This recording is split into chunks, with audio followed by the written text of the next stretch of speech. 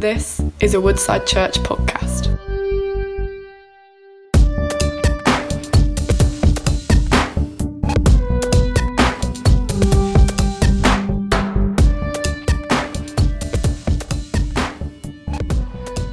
Good morning. It's good to be here. Wasn't that worship great? Yes. And so good just to worship God, be reminded and to remind him of all his faithfulness over the years. Personal relationship with God, you can't beat it in the whole of the world. It's just wonderful. So if you're relatively new to the church and I've not met you before, my name is Tim, one of the leaders here at Woodside, but based in the West Side most weeks, and it's just really good to see all that God's doing amongst us. Praise God. And today I am continuing after the pause for weren't the baptisms good last week? Oh, I mean, you know, it's so good. But after the pause of the baptisms, we're back to my hero walking or following in the footsteps of giants. And each of us who are preaching in this series are looking at just one of our personal Old Testament heroes. And we've already had Gideon, we've had Ruth, and we've had Abraham. And today I'm going to be preaching on my hero, Nehemiah. Now, Nehemiah became a hero of mine when I heard Terry Virgo in the early 1980s preaching at the Dales Bible Week on a series of Nehemiah, as he was alluding to the story of Nehemiah in the Old Testament as being so relevant and parallel to what God was doing in restoring his church out of formalism, out of traditionalism, and into the life of God, the life of the Spirit, the life of being the body of Christ, where we were family together and everybody using their gifts and abilities and playing their part, loving one another, where God was reminding us again that there were such things as gifts of prophecy and tongues and interpretation of tongues and of healing, where God was reminding us again that there were apostles and prophets as well as pastors and teachers and evangelists given to the church to equip the saints for works of service. And I'm not going to repeat everything he said because that would take far too long. That's when I got gripped with the story of Nehemiah. Now, the background story to Nehemiah is this. It was in the mid-400s BC when Judah had been exiled, the tribe of Judah had been exiled for decades. And exile means that they were taken away from their homeland, from Jerusalem and their territory in a part of what is now modern-day Israel, and taken hundreds and hundreds of miles away into captivity by the Babylonians. But by this stage, another empire had beaten the Babylonians, the Persians, the Medes and the Persians. They'd taken over from the Babylonians, and so they were a part of the Persian Empire, but living in cities which would now be in modern-day Iraq and Iran. More recent kings during this time of Nehemiah had allowed a remnant to return to Jerusalem, remnant of Judah, first under a leader called Zerubbabel, then under one called Ezra. But many were still in Persia itself, and Nehemiah was one of them. Now, Nehemiah had a really good job. He was cupbearer to the king. Now, when we talk about being cupbearer to the king's name was Artaxerxes, he served wine and choice drink to the king on a daily basis. And this king wasn't the king of a tiny territory. He was king of a huge empire, which spanned thousands of miles. He was the most powerful man in that part of the world. And here was Nehemiah, one of the people of God, serving in the royal household. I mean, it would be like you or me today having a job, a favoured job in Buckingham Palace. I mean, this was an incredible job that Nehemiah had. And the first thing, I'm going to say, just bring out three things. Oh, there's so many things to say about Nehemiah, but I'm going to bring out three things today.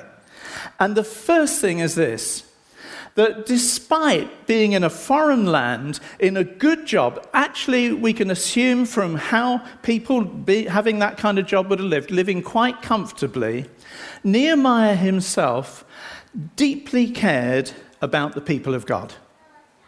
He didn't forget his history, didn't forget who he was. He knew who he was. He knew who he was called to be. And we can see it in the very beginning of the book of Nehemiah, when some men from Jerusalem came to visit Nehemiah. And Nehemiah asked about how things were going in Jerusalem. That's where his heart was. And this was their reply. In Nehemiah's own words, he says, "They said to me, things are not going well for those who return to the province of Judah. They're in great trouble and disgrace. The wall of Jerusalem has been torn down and the gates have been destroyed by fire." When I heard this, Nehemiah said, I sat down and wept. In fact, for days I mourned, fasted, and prayed to the God of heaven. Wow. Now, so very clearly, Nehemiah cared deeply about the people of God. And even in a secular workplace, living comfortably in a good job, far from home, he knew who he was. He was part of the people of God. And this led him to a season of prayer, which lasted for 4 months. He reminded God, and you just read Nehemiah 1. I trust some will be motivated even just to go back to that book. It's just a little book with not too many chapters. It doesn't take long to read. But the prayer that he prayed in chapter 1, absolutely amazing. When he reminded God of his promises, he identified with the people, confessing their sins and his sins before God, asking for forgiveness. He pleaded with God to bring his people back to the place that God had chosen for his name to be honored. He knew that the welfare of the people of God and God's honor were connected. That's always been the case. That when God's people are living the way that God wants them to live, God is honored. And when they're not, he's not. He knew that connection. And he felt joined with the people of God because he was one of them. He knew what it was to weep with those who weep, and to feel the burden of those who are going through difficult times. They were one body. And Nehemiah inspired me personally as a young Christian leader to learn to love the church.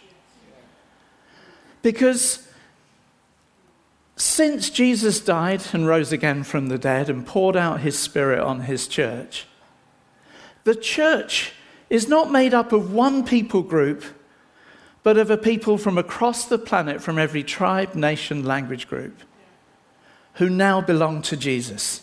And Peter put it this way. He said, "You are a chosen people," talking of the church. "You are royal priests. You're a holy nation, God's very own possession. As a result, you can show others the goodness of God.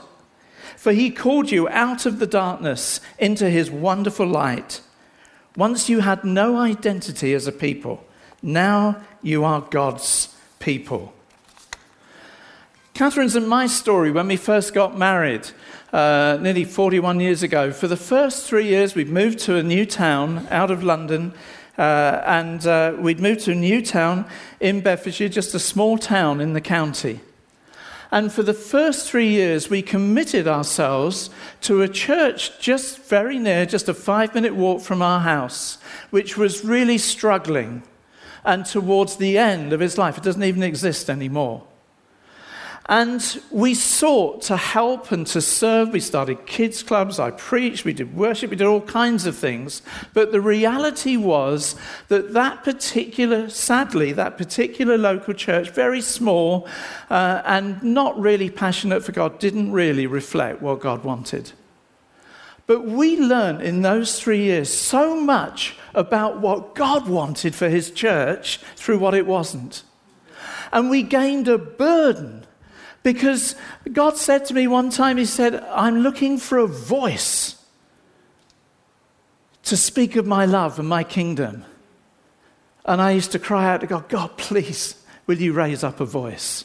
Because there was no voice. And we learned so much in those days, but gained a burden and a love for God's church and desired to see him to actually move. We desired deeply to see churches that actually gave glory to Christ and were the means by which many would come to Christ and follow him. He gave us a burden to see such churches. I remember just 2 or 3 years ago before that, and one of the things in this series, we're looking to relate personally some of our own story. There was a group in those days, a bit like 24/7 prayer today, but in those days there was a group called Intercessors for Britain, led by some amazing godly leaders who've long since gone to be with the Lord, like Arthur Wallace and Dennis Clark and Alec Buchanan, an amazing prophet in his generation. And I committed to an hour a week just praying for the nation. And we used to get this list of things to pray for. And we, pray for the reduction in the divorce rate, reduction in gambling, and it just went on about the nation. But I found in those prayer times that praying for the nation made me think, well, the answer is God's people. We're meant to, as Peter says, show goodness of God to the world. The answer is a church which is thriving, which is a city set on a hill, which is the light of the world, which is salt and light, which is making a difference and transforming community and pointing to Jesus, who's the way, the truth, and the life. And so I found myself more than anything crying out to God for the church. And the love for the church grew. And Nehemiah was such a man who had a deep passion for the people of God. And he took it to prayer. And can I just inspire, it's great having some students back from uni in the church, quite a number of them, both sites. And I'm just saying about, giving myself to an hour, in a week just to pray. When you're a student, you have more time than you think you have. Give yourselves to God in all that you're doing. Now, I'm not saying you don't have times other times, but don't wait for the next thing. Give yourself to God. Nehemiah, therefore, cared deeply about the people of God and about the honour of God in and through his people that had been deeply damaged at this particular time. So the second thing is Nehemiah was willing to be part of the solution. During this season of prayer, God clearly put a plan and desire into Nehemiah's heart. He made himself available to God to be part of the solution. And this is the end of his prayer. In fact, he prayed this just before he went to work on a certain day, and good prayer to pray before going to work. "O Lord, please hear my prayer. Listen to the prayers of those of us who delight in honouring you." God does that. "Please grant me success today by making the king favourable to me. Put into his heart to be kind to me." It's not bad prayer, is it, when you go to work? So Nehemiah had been praying for 4 months, going to work as normal during that time. Can I just say, never make work an excuse for not carrying God's burdens in your heart. Just ordinary life or family life or busyness. Nehemiah was carrying a burden while he was getting on with everything else as well. Does that make sense? We can do that. And just almost becomes our default position when we're going to God on something. Diane was sharing about a heart she had for a neighbour. But you just keep going back to God, keep going back to God, keep going back to God. But God gives us burdens to bring in prayer. And we can be, nothing can stop that when there's a real burden in our hearts. And he'd been praying for 4 months, going to work as usual. And then he said, so the king asked me on this particular day at work, he said, "Why are you looking so sad?" You imagine Nehemiah coming with the wine. "Why are you looking so sad? You don't look sick to me. You must be deeply troubled." Then Nehemiah was terrified. This was his moment. And he replied, "Long live the king. How can I not be sad? For the city where my ancestors are buried are in ruins, and the gates have been destroyed by fire." He shared his burden with his boss. And the king asked, "Well, how can I help you?" And I love this bit. It says, "With a prayer to the God of heaven, I replied." He wouldn't have had much time to make that prayer. You see, he had 4 months with a prayer burden, and then he makes an arrow prayer to God. I like to call them arrow prayers. God, help, it's now. Right, and then he replied. He didn't, it could have even just been a heart thing. It would have been in his head. But, we need both. We need burdens of prayer which are prolonged and go on, and other times it's just an arrow prayer quickly. God, help, now. And then he replied, and he says this, if it please the king, and if you're pleased with me, your servant, send me to Judah to rebuild the city where my ancestors are buried. And the king granted his request, and it was with extras, because he also gave him an armed guard. He gave him letters for every province he was go through, it'd be the equivalent of having a visa today to go from one country to another. And he gave him permission to have building materials from some of the best forests in the whole of the empire to go and help to rebuild the city walls of Jerusalem. You see, Nehemiah was willing to be part of the solution. And he found favour in the workplace. He was a kingdom person first. Can I say that don't undermine the importance of your role as a person of God in your workplace if you're at work. Be a kingdom person. You're first and foremost there as God's servant. Nehemiah is a fantastic example of that. And yes, I've been a pastor for many years, but before that I was in the secular workplace. And we had the privilege, Catherine and I, in the first 6 years of teaching, of leading one or two or three colleagues to Jesus who wouldn't have otherwise known Jesus maybe at that particular time. When I was in my last teaching job before coming here full-time in the 90s, and God gave me favour. I was also pastoring a church at the beginning of that. Not this one, but another one.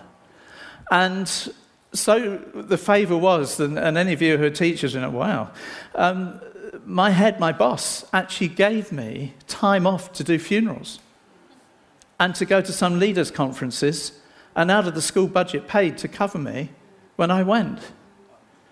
You see, seek to be honoured by God and honoured by those that you work with in your workplace, and see what God might do.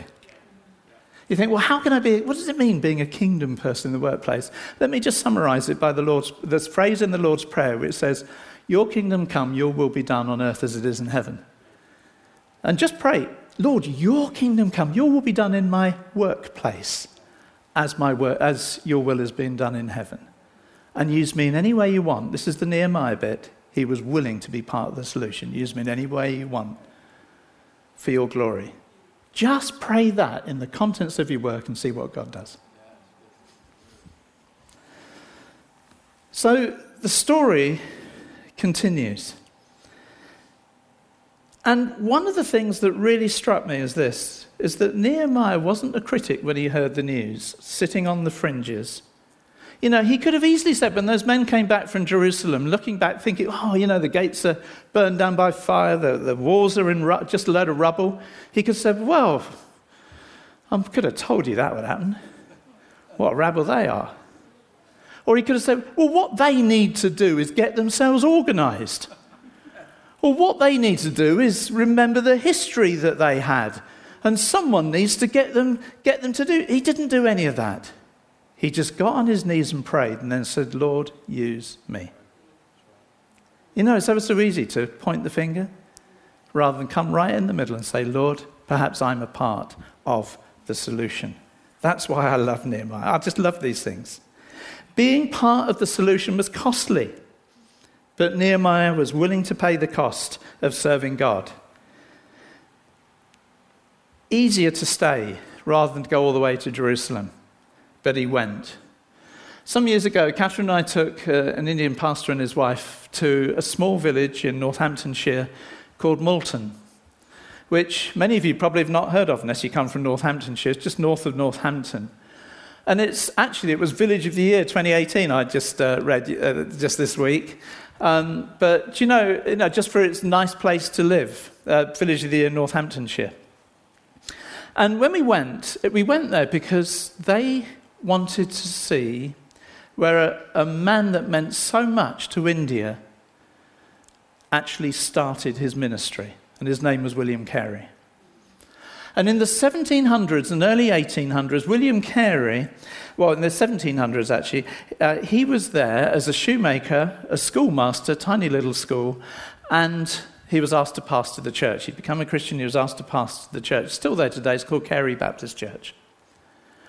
And as we took them there, I thought, wow, what a lovely place to live. Beautiful, leafy, absolutely amazing.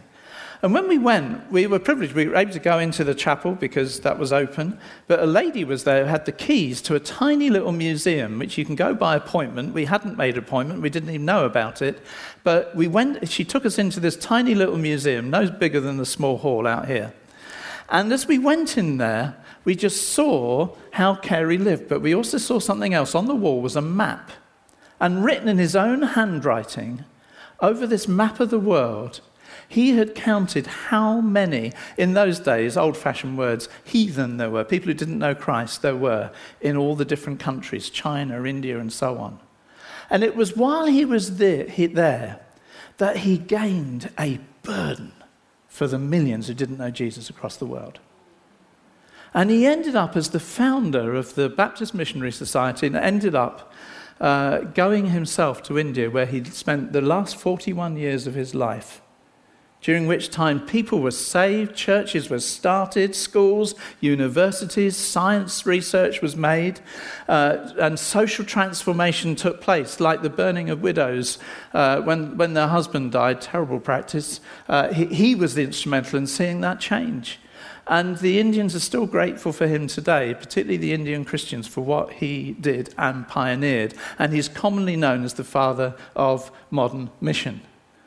He was the one that said, expect great things from God and attempt great things for God. And that's exactly what Nehemiah's heart was like too. You see, sometimes God calls us out of relative comfort, blessing and comfort, to do the hard thing, and there's a cost. But the cost is always worth it. And being the part so is always worth it. And the challenge to us from Jesus is this: if any of you wants to be my follower, you must give up your own way. Take up your cross and follow me. The vision for Nehemiah was worth the cost. Seeing the people of God safe and flourishing and God being honoured again in Jerusalem was worth the cost. Just like for William Carey, thousands saved, churches planted, transformed communities, it was worth the cost. I mean, let's face it, we know there's a cost in everything that's worth doing. I mean, you know, many are being entertained by women's football right now, by tennis and by World Cup cricket and all those kinds of things. You talk to any of those involved, there's a cost to actually be fruitful and successful. And it's not just in those things, it's just true in life. I mean, having children, there's a cost. Providing for your family, there's a cost. You know, you've got to go to work, earn some income. Studying for qualifications, there's a cost. Learning a musical instrument, there's a cost. And serving in the church, there's a cost. You know, giving up time to serve, getting here early, going on a ministry trip, leading a group, all of us going multi-site. Serving Jesus, there's a cost, but it's worth it. And Nehemiah inspires us to understand that in a wonderful way. He was willing to be part of the solution and inspires us to be the same. And the third thing about Nehemiah is this. Are you all right with this so far? Oh, he's a great guy, isn't he? Nehemiah led and motivated others to play their part. So carrying on the story, Nehemiah went to Jerusalem, inspected the walls by night, and then he met with the city leaders. And he said to them, Nehemiah 2, he says, you know very well what trouble we're in. Jerusalem lies in ruins. And like the way he says we're in, not you're in. Jerusalem lies in ruins, and its gates have been destroyed by fire. Let us rebuild the wall of Jerusalem and end this disgrace. Then I told them about how the gracious hand of God had been on me, and about my conversation with the king. They replied at once, "Yes, let's rebuild the wall." So they began the good work. Now that conversation was actually just taking place with the leaders. But when you read through Nehemiah 3, you see everybody was involved. Families on this position and that position and that position, and going all the way around quite a substantial area, even though Jerusalem was much smaller then than it is today, rebuilding the wall. Many conversations would have gone on in households between people about the story of Nehemiah turning up, and ownership of the vision involved everyone. And can I say that's always true? Be careful in your private conversations that your conversation reflects an ownership of the vision rather than an undermining of the vision. And they all together, even with some opposition, rebuilt the walls in family groups around Jerusalem. They had some opposition, but Nehemiah was confident. He said face to face to his oppressors, "The God of heaven will help us succeed. We, his servants, will start rebuilding this wall." Now, Catherine and I in autumn had the privilege of being in Israel for 10 days, and we were taken around various sites, and we had a goosebump moment in Jerusalem when we were taken to a certain archaeological site, and the guide said, "Nehemiah's wall." Well, Nehemiah being one of my heroes, well, our heroes actually, because Catherine loves Nehemiah too, suddenly you get this goosebump moment. And these are actual walls that were built at the time of Nehemiah, actually in this story. And I found in the Jerusalem Post just a copy of this, which is a national newspaper, a broadsheet newspaper in Israel, dated from 28th of November 2007. That's 13 years ago. This, Nehemiah's walls uncovered. This is just a secular newspaper article. And so just 12 years ago, these were discovered. And it says, "The remnants of a wall from the time of the prophet Nehemiah have been uncovered in an archaeological excavation in Jerusalem's ancient city of David. The section of the 2,500-year-old Nehemiah wall, located just outside the Dung Gate, not very pleasant, and the old city walls facing the Mount of Olives, was dated by pottery found during a recent dig at the site," said Hebrew University archaeologist Dr. Eilat Mazar. "This find," she said, "opens a new chapter in the history of Jerusalem. Until now, we have never had such an archaeological wealth of finds from Nehemiah's period." You see, we're talking about history of God's people, not fairy tales. This is real. And for anybody thinking, "I'm just discovering about Christianity, is it real, is it not?" I'll tell you what, there's so much evidence for the truth of the stories here, archaeologically now to be found, not just in Israel, but other countries as well. And it's just an exciting time to live. And so, let's be inspired to be influential, like Nehemiah was, where he said, with God's help, we can do this. We can build together. And in everyday life, it's not just what we've been organised to do in a rota. We can do this. We can do things together. You know, you don't have to wait to invite someone round for a meal. You don't have to wait to reach out to others in the church who look like they might be new or on the fringe. You don't have to wait to do the stuff that Jesus taught us to do. You don't have to wait to be asked, but we can do this together. We can be church together. We can grow together. We can do some stuff together. And that was Nehemiah's heart and his passion. We can do this. We had a fantastic time last week in the West when we were asked, we offered to take place in a summer fair, but because we couldn't meet. We knew always that date we couldn't meet because the trustees of the community hall where we meet in Great Denham put on once a year a summer fair. And Bernice Chiswell had a bit of a God moment, she said, It's one of those things as a leader. She writes this email. She says, Tim, I spoke to one of the trustees. I just saw them after our service outside. They were doing some litter picking. And I offered. I said, well, we could help. Well, we were already thinking of helping. Bernice didn't know this at the time. And she said, I just felt God prompt me to say, have you got anyone doing face painting? And the trustee said, no. She said, oh, well, we could do that. And then Bernice goes, she doesn't mind me saying this because I've asked for permission. She said, but I'm no good at that, so I don't know who will do it, but I'm sure we can find somebody. Well, that put me into a cold sweat. And it wasn't many weeks to go. But Hudson and Candy said, we can do it. And they started recruiting people. And then Hayley Manley came to the rescue. She heard what was going on. And she is face painter par excellence. She could be a professional if she wasn't working here in the finance team and so on. And she trained 10 of our people. And for 6 hours last week, we had a queue longer than any other stall.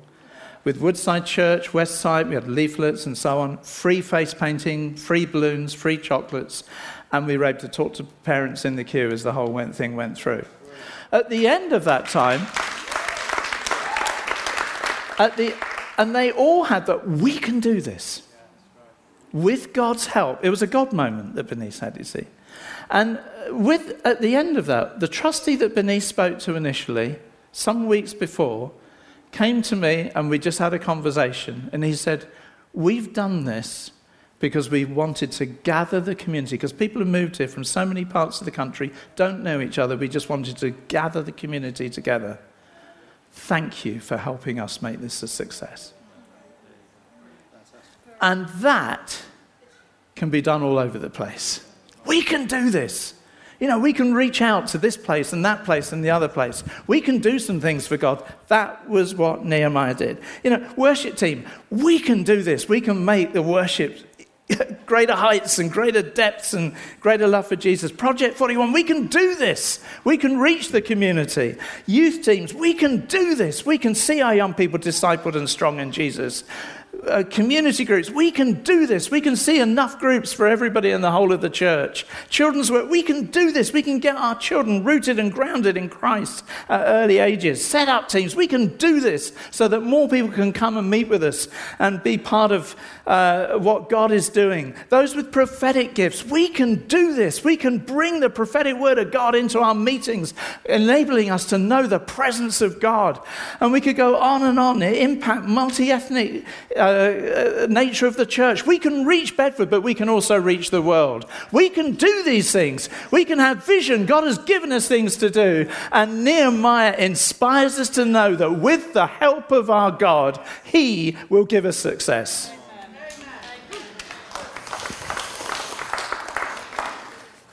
I had a WhatsApp from Ruth Byfield, which she sent on Friday, but I only opened up this morning. I'm not that good at opening up my WhatsApps.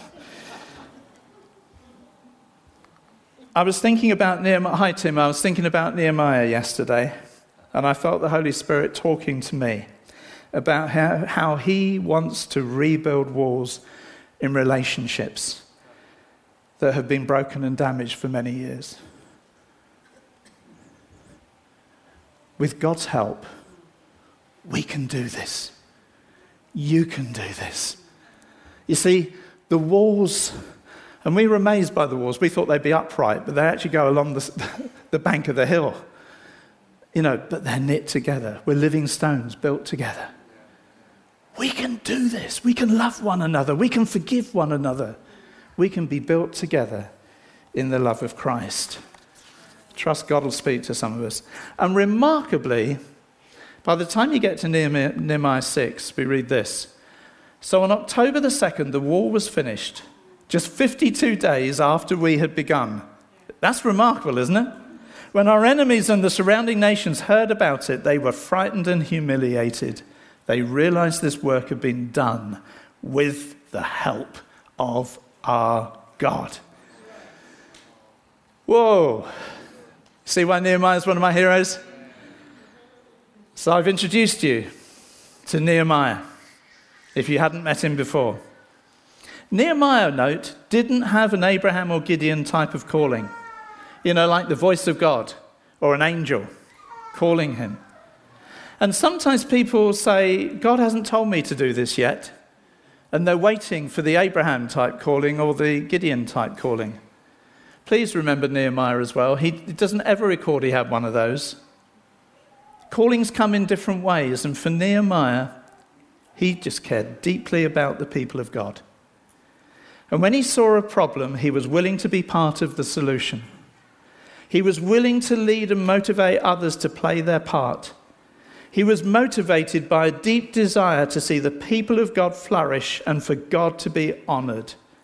His attitude was, with the help of our God, we can do this. And God opened a door for him and used him greatly. My favourite Nehemiah quote is this: "And the king granted these requests because the gracious hand of God was on me." And the good news for you is that because of what Jesus has done for you and the work of the Holy Spirit in your life, the gracious hand of God is on you too. Let's stand and pray, shall we? I'm going to ask Martin just to join me, and we're just going to pray together. Oh God, just inspire us, God, with great heroes, but this great hero from the Old Testament. Just pray in Jesus' name. Let's just be open right now. And Martin will just continue the praying. But for you, it could be in the workplace. God's calling you fresh just to be a Nehemiah. Or in church life. Or in your family. Or as we heard from the WhatsApp, in terms of some relationships that need repairing.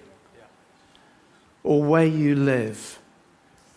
Or through you into another nation. Maybe even the nation that your family originally came from. Lord God, we just pray in these moments. Just speak to us as we just respond to you. Just come, we pray. Let's just carry on for a moment. Just going to ask Martin just to carry on leading us. Lord, we thank you that in you we can be part of the solution. We thank you that this is not in our own strength, this is in your strength.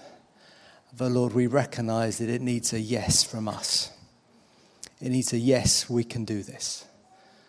So Lord, we thank you for Tim's word. We thank you for this story. We thank you for Nehemiah. And God, I pray for each of us, whatever our response should be, whether relationship building, whether bringing kingdom in the workplace, whether serving in the church, whatever our response should be, Lord, we pray, would you lead us? And Lord, we want to give ourselves to this again. We want to say to you and to one another, we can do this. We can do this in you. God, we pray, would you take us from this place of decision and help us to walk with faithfulness and with commitment and with obedience and with a sense of we can do this tomorrow and the next day and the next day. God, we pray, would you do remarkable things through us? You are the God who can do great things. Therefore, we are going to expect great things. God, come and lead us, we pray. In Jesus' name, amen. Wasn't Tim Green amazing? You have to clap very loud because he's probably left the building. But next time you see him. You've been listening to a Woodside Church podcast. For more information, visit woodsidechurch.com.